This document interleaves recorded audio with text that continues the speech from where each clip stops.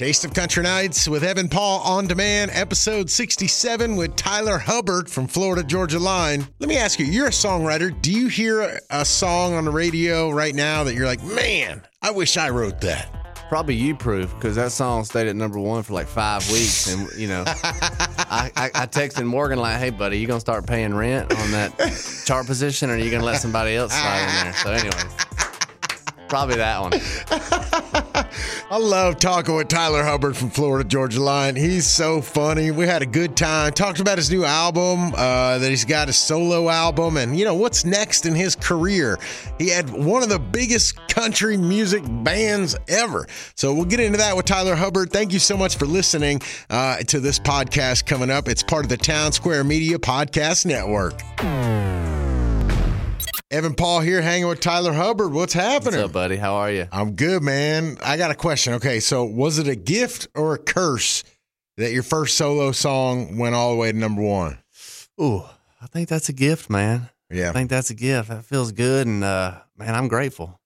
Are you worried though? Like, now, does number two have to get to, like, where are you on that? Man, I don't know. I feel more motivated than anything at this point. You know, it's kind of nice to have that first one behind me, and you know, excited for what's to come, to be honest.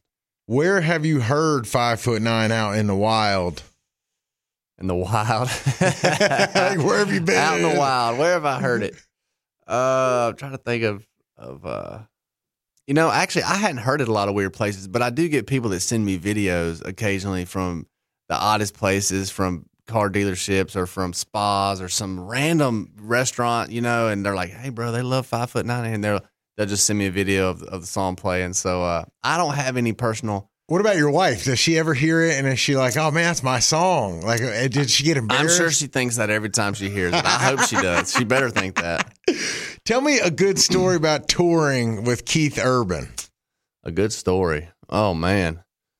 Well, the last show of the tour, me and Ingrid Andress and our bands, we all went out there dressed up in different animal costumes and kind of pranked Keith on the last show and ran out. He does this little bit, this Lion King little portion of his show, some sort of a piece of that, and so we all came out and kind of threw him a curveball unexpectedly and run around stage for a little while. That was fun. We also rode around. He has this thing called these little cars called crazy carts, and I seen that. They're really a lot of fun. And he got them out, and he said, "Yo, T, come over here and check this out." And he, you know, we rode around the venue a few times, and that was quite an adventure. Do you feel like a little kid when you're like sound checking in a big venue and you can do stuff like that? I do. Yeah, it's a lot of fun before any fans get there, and you know, it's pretty empty. We're just kind of having our own little party before the show. It's a good time. Did you get to meet Nicole Kidman?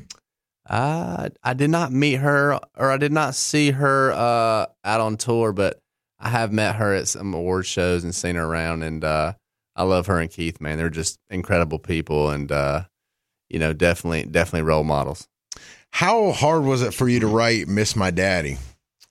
Man, it was emotional. You know, it was me being vulnerable, and at the same time, it was one of those songs where I was writing it from the heart, and I was just sort of expressing how I was feeling at the time, and never really expected it to be a song that I recorded on a record or anything like that. I think this was before I had even decided I was going to do a solo record. So it was just one of those songs that I was writing for myself and for, you know, close people around me who may have lost somebody, and just kind of me pouring my heart out. And as I was putting this album together, I, you know, decided, I think this is an important song and part of my story, a big part of my story, and it shows a different side of who I am. And so I really hope that it can be healing and therapeutic for a lot of people out there. Are you ready for like the messages to start pouring in? You know, there's going to be a lot of personal messages about how the song relates to other people. It's going to be a big weight. Yeah, you know, I think so. I think it's really cool. What I've found is the power of music's incredible, you know, and that, you know, a lot of times it can be really healing and therapeutic, and also, you know, just the emotions that music can bring up. It's pretty special, and it's a gift, and I take it as a responsibility to, you know, to kind of lean into that gift a little bit, and, you know, and I hope it does touch people. I hope it makes people feel something, you know, and, you know, maybe find some healing in that. Chase Rice recently shared he's just now realizing all the destructive things he's done in his life can be traced back to not knowing how to deal with his dad's death. Have you had any similar reflections? Man, for me, I mean, I would say I was definitely impacted by losing my dad, you know, in a lot of ways. I tried to be really intentional at that time. And, you know, I was 20 years old, so I was still a kid. I was still figuring things out, but I had heard enough stories to know, like, okay, this can go one of two ways. And I really wanted to stay on a path that would make him proud and that would serve me well. And so I tried to be intentional about that, you know, over the years. And if I developed anything that was too unhealthy, I tried to deal with it and tried to, you know, just maintain a healthy, you know, some good mental health and emotional health around that. Because, yeah, if you're not careful, I mean, it was definitely tough and definitely something I had to navigate, but I got to learn a lot through it. And, you know, it impacted me and made me more of who I am today. So ultimately, I'm grateful for it, but it's part of life, but it's helped me be able to encourage other people that are going through something like that. So, did you share the song with your mom? I did. I sent it to her. Yeah. I figured maybe in some way it would, you know, be healthy for her to hear it too. So what was her reaction? She liked it. She said she was emotional and, you know, that she could relate and missed him a ton. And, you know, I just thought it might be cool for her to hear my heart. 'Cause we don't talk about it, you know, that often as far as how we're currently doing or feeling. Yeah. And, you know, same and with most my mom. days, Yeah. you know, I mean, most days it's, you know, that was 15 years ago. So, you know, we miss him every day, but it's definitely gotten easier. But then there's some times where it's just, you know, a wave will hit you and it's just like, man, you know, Yeah. sort of tough. So Yeah.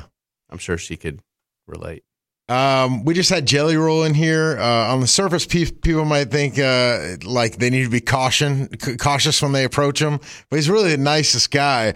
Who have you met in this industry that kind of impressed you in the same kind of way? Like, you guys are friends now, but when you first met, you were like, I don't know about this guy.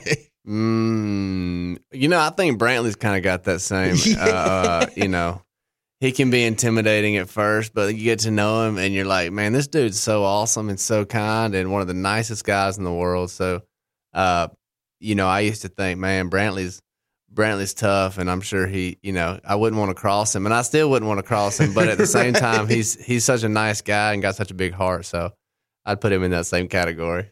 You and Keith also wrote together for this album. What does he bring to a songwriting room that's different or unique? Well, I mean, he's one of the best guitar players in the world, so that's pretty unique. You know, and he brought that. He brought a big part of that energy of that song and where it was going that day, and you know, was pretty big in leading the charge on that. So between him and Ross, you know, and Keith also has a great ear. You know, he knows what a hit sounds like, and he's so he was great at, you know, keeping, even lyrically and melodically and everything, keeping it on the tracks and just making sure that we were doing what we needed to do. How did Dancing in the Country like come to be? Like, did you set out to write something like that with them, or did y'all just get in the room and? Yeah, we just got in the room and I was in the mood to write something fun. I told them from the beginning, I said, let's just write a fun song that makes you want to dance, you know? And, I think I just said, you know, like Dancing in the Country or something like that. And the title's not groundbreaking or anything, but that was sort of the point. We didn't need to write some groundbreaking lyrical genius song. We just wanted to write something fun and, you know, that would literally make you want to dance. And so it was, so it sort of just fell out after that. We just started rolling down that, yeah, let's write something like that. And Dancing in the Country sounds like a good title. And what would that sound like? And da-da-da-da. So then we just let it roll. When did you meet Keith? How far back do y'all go? Man, I don't know, probably 5 or 6 years over, you know, just at award shows in different places, we would, you know, be introduced. And I always liked Keith a lot. He was always super kind, and we exchanged numbers, you know, several years back. And he's always just been, you know, really, really great to reach out and check on me. Hey, T, how you doing? What's going on? And just sort of developed a cool friendship. And so to be able to go on tour together and all that, it just felt like there was already a cool connection and sort of a brotherhood there. Has he given you any advice? Oh, yeah. Keith gives a lot of great advice. It feels like even in just normal conversation, he's always analyzing things and sort of, digesting things in a cool way where he'll just say something and you're like, bro, that was pretty genius. Like, oh my gosh, I want to keep that, And so, he's always just, whether it's from being an artist or being a father or husband or, running a crew and a tour. I mean, he's just, he's very intentional and not afraid to give advice, which I've really soaked up and enjoyed. What this song you say was partly inspired by like nightly dance parties at your house. What are we playing in those nightly dance parties? Like a little bit of everything. Yep. Right now it's big on fishing in the dark. I don't know why they're on a fishing in the dark kick right now, but they are. And actually cool. Shania Twain too. It's funny. That's a new one. Which one? Man, a lot of any of the Shania Twain stuff. I don't know what. Especially my daughter. She wants. That's like we're like 2 days into Shania Twain, pretty heavy. So, anyways, she's. You never know, but we keep it mixed up, and we play all kinds of different stuff. But Dancing in the Country was definitely one of their faves. What is a nickname that only your family calls you? Ooh. I don't know if they have any nicknames other than Daddy. Okay, so that's it. We'll just roll with that. I don't know anybody else that calls me Daddy. I'm not going to touch that. Do you have any tangible goals as a solo artist? Tangible goals. Man, I have a lot of goals, I kind of just want to keep writing and being inspired and putting out records and building a fan base and connecting with people and just sort of see where that leads me. And, I really feel like the sky's the limit and, I'm excited to see where it goes. What's the strangest royalty check you get where you're like, oh yeah. Oh, man. I'm going to have to pass on that question. I don't know. You stumped me. Okay. What song on country radio do you wish you wrote? Probably You Proof, because that song stayed at number 1 for like 5 weeks. And, I texted Morgan like, hey, buddy, you going to start paying rent on that chart position or are you going to let somebody else slide in there? So anyways, probably that one. How far would we have to walk into Tyler Hubbard's house to know it's Tyler Hubbard's house? You'd actually have to walk pretty far into the house to know. You'd probably have to make it all the way to my closet or something because really there's not you wouldn't have to walk far to know that some kids live there. I'll tell you that. But it doesn't give the impression that an artist lives there, that's for sure. Okay. And what's next for you in 2023, man? Man, I'm putting out I'm just going to keep putting out music and playing shows and doing what I love and writing songs and like I said, just building this thing and hanging out with fans and seeing where it leads me, man. I'm excited. Cool, man. Well, we appreciate you coming by today. Of course. Thanks for having me. Yes, sir. See you, dude. All right, let's bring in Billy Dukes from behind the camera from tasteofcountry.com to talk about this interview. I think one of the most interesting things to watch over the next 5 years is the solo success of Tyler Hubbard and Brian Kelly and kind of the paths they take and I guess just kind of how serious they are about it. We talked to Tyler and it's pretty clear to me that he's serious about being a successful country music singer as a solo artist, just like he was when he was with FGL. Yeah, I mean, he's really into it. He is like starting it over as a brand new career, and I appreciate the I know like nepotism isn't the right word, but I appreciate him not using he's not leaning on Florida Georgia Line as much as I would. I'd be like, I'm this guy. Remember, he's like genuinely doing these interviews with radio stations and doing things that they might not have done at the peak of Florida Georgia Line. That he's doing, as kind of being like a rookie, as for lack of better terms. Yeah, and I will say he's almost doing that to his own detriment. And what I mean by that is this: when he opened up for Keith Urban, like he played almost all new songs. He might have played 2 songs. I think he played a little bit of Cruise and maybe one other song we knew. And then he had 5'9". 5'9" was already a big hit, but his set would have been improved by a little bit more Florida Georgia Line. But he didn't do that. He stuck to like the new music and the direction he's trying to head in. Yeah, I mean, as a he's solo not artist. my dad is the chief of police at all, which is respectable because I would be. Right. Was there anything that you really wanted to know from Tyler kind of right off the bat, or maybe something that you still want to know about him as he kind of continues forward with this musical journey? Yeah, I mean, I feel like I've gotten to interview him so many times. There's stuff that like I feel like I know a lot about him. I'd like to know more about the time, during the pandemic where him and I just remember vividly, like he was living in an RV because he had like COVID, and then like he was beefing with Brian Kelly, but he kept saying he wasn't, but they unfollowed each other, and the political thing. I would want to know more. Like I would want to get him in a room with no recording devices and maybe some liquor and just be like, hey man, how do you, let's talk BK. Like, right. What's really the deal? You know what I'm saying? Yeah, I'm kind of the same. Like, I don't even think, like, my thinking is at the end of the day, those two guys, like, they're probably still friends. They're probably they might not be as close and talk as much as they once did, but they're probably still really cool together. I think everything they're saying about, like, why Florida Georgia Line ended and the future of Florida Georgia Line, I think they're being genuine about it.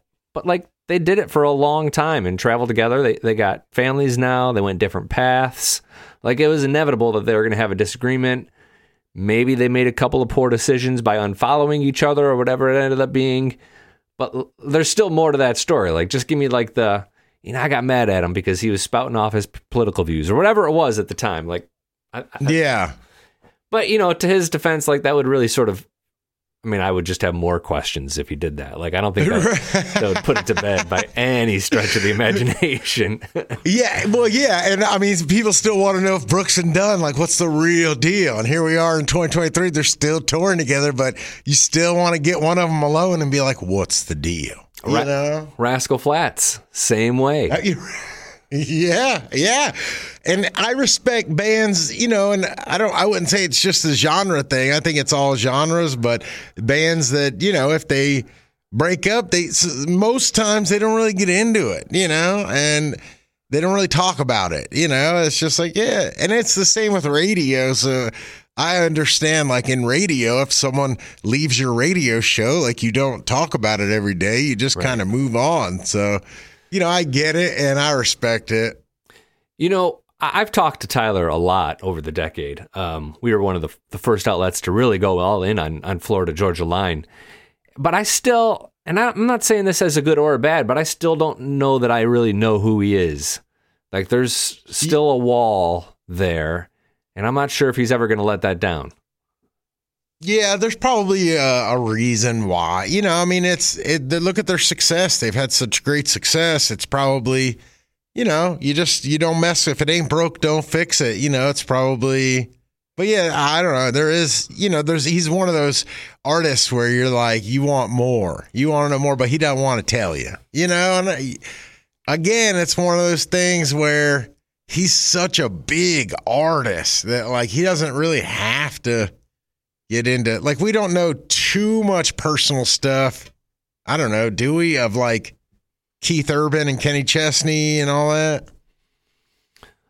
I don't know what kind of relationship they have, but I don't know necessarily that we think they have. Oh, you're talking about, yeah, I mean, it feels like we do a little bit more though, doesn't it? Like, I don't know why I have a different, like when I talk to Keith, it's a little bit more of a warm experience. Kenny's a different bird altogether. He totally keeps himself pretty guarded. So maybe Tyler's just kind of taking a page out of the Kenny Chesney playbook, which is Right, fair. I mean, it's possible. It works. That's just what it is, I guess. Yeah, I've said this before in this podcast. I just feel like that. I feel bad for some of the musicians sometimes, and it's just, in the end of the day, they sat down and wanted to play a guitar and sing, and here we are asking them, and that they know that's what they signed up for, but here we are asking them about all these other questions. It's really something that you can't really teach. I did think we learned a little bit more about him when you were asking him about the song "Miss My Daddy," the song he wrote for his late father. And his father, I don't think we mentioned it in the interview, but his father died in a helicopter crash, and Tyler witnessed the whole thing. It was pretty random and tragic. Were you nervous to kind of approach that topic with him? Yes. Every time there's always somebody who recently lost a dad or a mom. We've had a lot of them lately, haven't we? Yeah, and anytime we have to ask about it, I'm always like, oh man, I'm thinking about it the whole time, because you don't want to be like, hey, welcome to the show, Tyler Hubbard. Tell me about your dad that just, you gotta really be in there. It's one of those things where I know at the end of the day I'm going to get what we need, what you guys need, or I'm going to have to be like, man, I just couldn't do it, man. So I always get nervous. Yeah, I was a little nervous, but once you see, and there's another interview that'll be coming one of these days on this podcast from Chase Rice that we recently did, and it was kind of the same thing. Like, there's a moment after I ask a question about, someone passing like that. There's if I ran a stopwatch, it'd probably be like 3 seconds, but like in my head, it's like a minute of like, oh man, how's this going to go? Well, my rule of thumb is if it's like on the album, then it's fair game. And he wrote a song about it. Chase Rice's whole album's about it. And we talked to Lainey Wilson. She was another one. She almost lost her dad. To me, that was fair game because there was a song about it and it was still pretty fresh, I think, at that time. Yeah.